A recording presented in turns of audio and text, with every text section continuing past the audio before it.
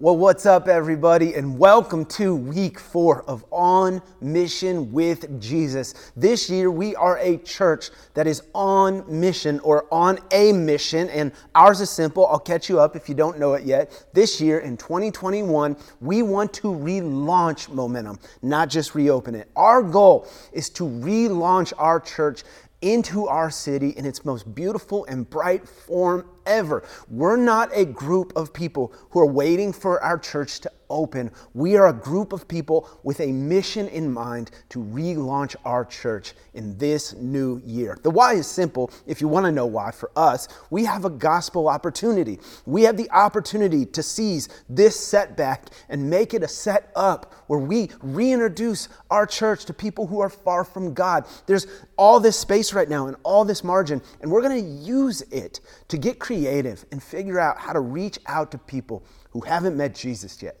Secondly, we want to reintroduce and refresh our church. We want to reintroduce this church in not in tired form, not in wore out form, but a refreshed form of momentum. And so we're seizing this opportunity to retrain, refocus, reclarify our vision, and go back into ministry more functional and healthy than ever. And then finally, for all of us on this journey, we're going to experience deeper faith and tighter bond. Here's what I know. I see it in the pages of Scripture. I've seen it in over 15 years of ministry.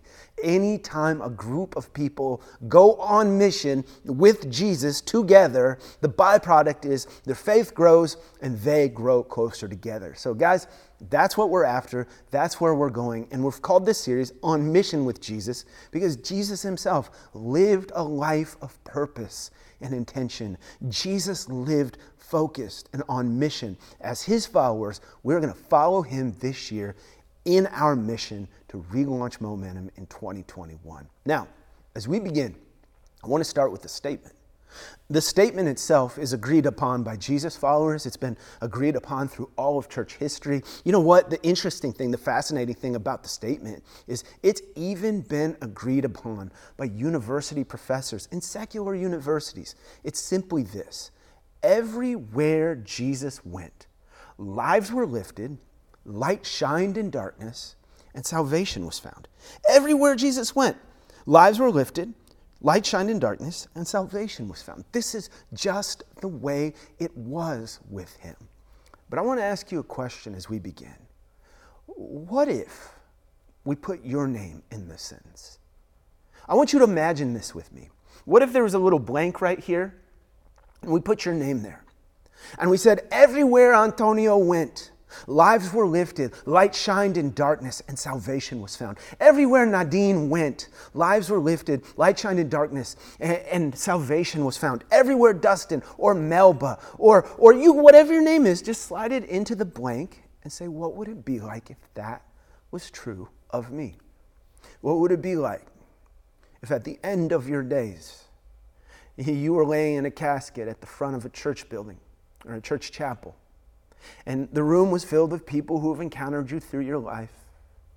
Somebody you love, maybe your son or your daughter, walked up to the microphone and said, you guys, I got to tell you about my dad. He was a hard worker. He was an incredible provider. He's taught me so much about how to live and work. But I'll tell you the thing I love most about him. Everywhere he went, lives were lifted, light shined in darkness, and salvation was found. What would it be like if at the end of your life, your daughters got up to speak about the life you lived, and they said, man, our mom was fun, creative. She worked so hard to give us a good life. But the thing we love most about mom is everywhere she went, lives were lifted, light shined in darkness, and salvation was found. And then after those loved ones spoke, dozens of people came up to that microphone and shared from their lives how you did just that. You lifted them, you shined, and through your love they found salvation. What would that be like? Hold on to that for a minute. I want to take you to a story in Scripture. We're going to go into Luke's gospel. Luke was this writer that followed the story of Jesus to its origin. He researched it carefully. And he's going to write in chapter 19 about somebody you may have heard of. If you've been around Jesus for even just a little bit, maybe you've heard the story of Zacchaeus. Now, as we go into the story, I want to give you a new viewpoint. The preaching legend and theologian, Dr. Fred Craddock, said this of Luke's gospel writings. The great writer, Dr. Luke, composed a writing similar to a modern-day documentary. He had me right there. I don't know what's in your Netflix history, but I love documentaries. I love learning new things, and I love great stories. And a documentary just blends those two passions of mine. You learn about a great story or something that has unfolded. And Craddock points out that Luke's gospel functions the same way. He says, the subject of the documentary is Jesus. Dr. Luke looks at the life of Jesus and the unique mission he had to bring hope to outsiders from various angles. But here's the cool part. However, every now and then he turns the camera around to view the lives of the very people that Jesus, in fact, came for. And that's exactly what we see in Zacchaeus' story. Now, I'll start off for you. Maybe you've heard it before, maybe you haven't. Luke 19, verse 1 says this: Jesus entered Jericho and was passing through. A man was there by the name of Zacchaeus. He was a chief tax collector and was wealthy. He wanted to see who Jesus was, but because he was short, he could not see over the crowd. So he ran ahead and climbed a sycamore fig tree to see him, since Jesus was coming that way. Now, let me give you the background on Zacchaeus. He's an outsider. He's not a person of faith. As a matter of fact, he's the kind of outsider that it's publicly acceptable to hate. He is the tow truck. He owns the tow truck company that has the tow trucks that patrol crowded neighborhoods at night, grabbing cars and hauling them off right at the 7 p.m. deadline. He's the title loan officer in a low-income community who profits off the misfortune of others. Shoot, in our neck of the woods, he's the HOA director that you just can't stand. Now, I don't have time to get into Zacchaeus' entire hustle, but I could tell you a few things about him. This is what we know. He's wealthy, he's despisable, but he knows his life is missing something. He's wealthy, he's despisable, and at the same time, he knows his life is missing something. How do we know that about Zacchaeus? We know it because we find him in this story up in a tree. We find Zacchaeus looking for Jesus. We don't know how he heard, but Zacchaeus hears that hope in human form is coming through town, that love and salvation with flesh is walking through the neighborhood, and he wants to get a view of Jesus, which brings us to mission movement number 1. Now, this is foundational in our series here and to us as a group of people who are replanting a church in 2021.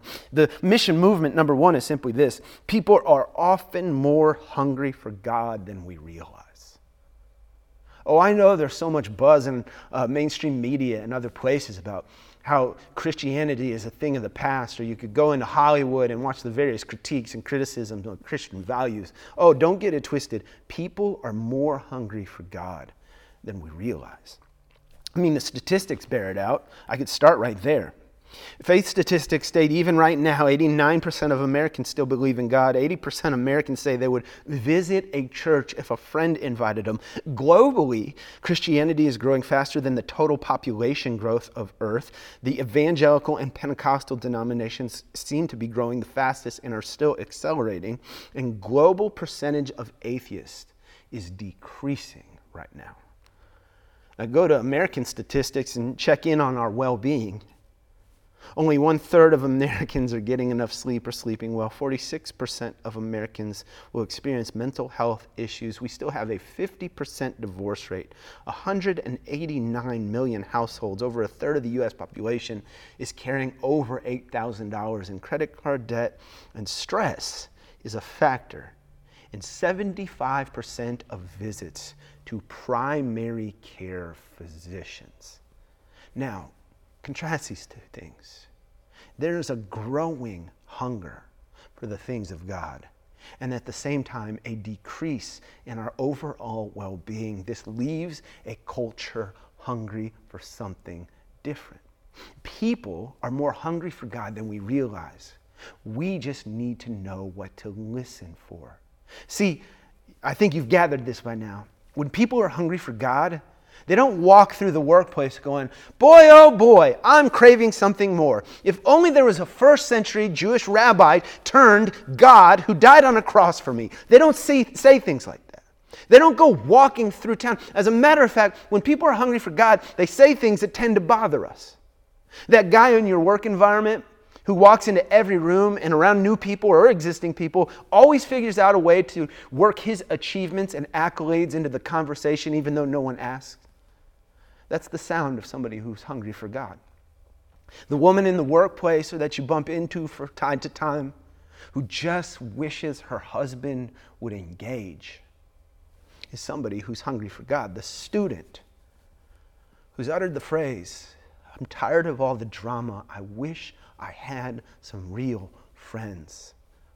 Oh, that's the words. That's the sound of someone who's hungry for God. We see Zacchaeus in the same place. Let's go back to the story. Luke 19, verse 5, it says, when Jesus reached the spot, he looked up and said to him, Zacchaeus, come down immediately. I must stay at your house today. If you're the Son of God, it's okay and acceptable to invite yourself over to somebody else's house for dinner. So he came down at once and welcomed him gladly. All the people saw this and began to mutter, he's gone to be the guest of a sinner. But Zacchaeus stood up and said, now this is in his house later, look, Lord, here and now I give half of my possessions to the poor, and if I've cheated anybody out of anything, I will pay them back 4 times the amount. Jesus said to him, today salvation has come to this house because this man too is a son of Abraham. For the Son of Man, that's Jesus, came to seek and save the lost. There it is. Lives are lifted, light shines in darkness, and salvation is found. Those last words of Jesus is Jesus proclaiming, this man has a seat at my table. He belongs to me. He was lost. He's found now. This is salvation. You guys, I love this, but at the same time, this passage is troubling to me. I love it because it's a great story of Jesus reaching out and including the outsider in his kingdom. The only thing that kills me is we don't know what happened in that house. It says, Zacchaeus come down, they go into the house, we don't know what happens, and then all of a sudden, Zacchaeus is saved. I'll tell you something, I have this list of Jesus moments that I'm going to watch, whatever the Netflix is in heaven, I'm just going to work it out with the Lord. I have to see some of this stuff. I'm going to watch some video in heaven. And, I got a running list. I've probably got a top 5. The resurrection, no brainer. When those people show up and talk to, when the angels show up and announce that Jesus is being born, that's on there. But honestly, this isn't my top 5 because I got to know what happened in that house. I got to know what went down behind those doors because we don't know. That's the thing. We don't know what went in there. We don't know if Jesus, talked to Zacchaeus about his childhood and his past and some unresolved issues he had. And when he saw that Jesus resolved the issues, he changed. We don't know if Z just spilled his guts and Zacchaeus looked at him and he goes, well, Z, how's life working for you? And Zacchaeus said, it's not. And Jesus said, let me show you another way. We don't know if his sin, shame, and failure came up and brushed up against unconditional love in human form. That would be my guess, but we don't know. We don't know what happened in that house, but we can still walk out of that house full of meaning. You got to follow me because to get there, we got to do a little Jesus algebra. We got to do a little biblical math here. Here's what we do know. This is my equation. We're going to do some algebra and we got to solve for this blank right here. B plus something equals salvation. Brokenness plus something that happened in that house equals salvation. Brokenness went in, salvation came out. What happened in between? Here's the thing, we don't know. We don't know the conversation, we don't know the strategy, we don't know what happened, we don't know who was there. We know one thing though, and it's the only thing we can accurately deduce in this passage, and it's simply this: Jesus was in that house. And that gives us a really simple formula that we got to unearth today in this passage. It's simply this: brokenness plus Jesus equals salvation. When brokenness rubs up against the presence of Jesus Christ, salvation happens. In other words, to take you way back to the beginning of the series, mission movement number 2 is simply this: Jesus saves. Here we are again. This was the beginning. This is our foundation, and this will continue throughout this series because we as a group of church planters have to get our heads around this. Jesus saves. It's as simple as that. Jesus saves. We don't know what happened in this house. We don't know how it all went down, but what we can safely say is this: Jesus saves. You guys, this is the motive for our mission. This is why. Why replant? Why not just reopen like my friend's church is doing? Why not just open our doors and get some worship? Why not? Why are we taking so long? Why all these extra steps? Because we believe wholeheartedly that Jesus saves. And we want to see broken people meet Jesus. We want to see lives lifted, light shine in darkness, and salvation happens. And this is how we're going to get there. Now, it's important to understand this as we go on. This is foundational. This is not a statement where we've put anything in the blank.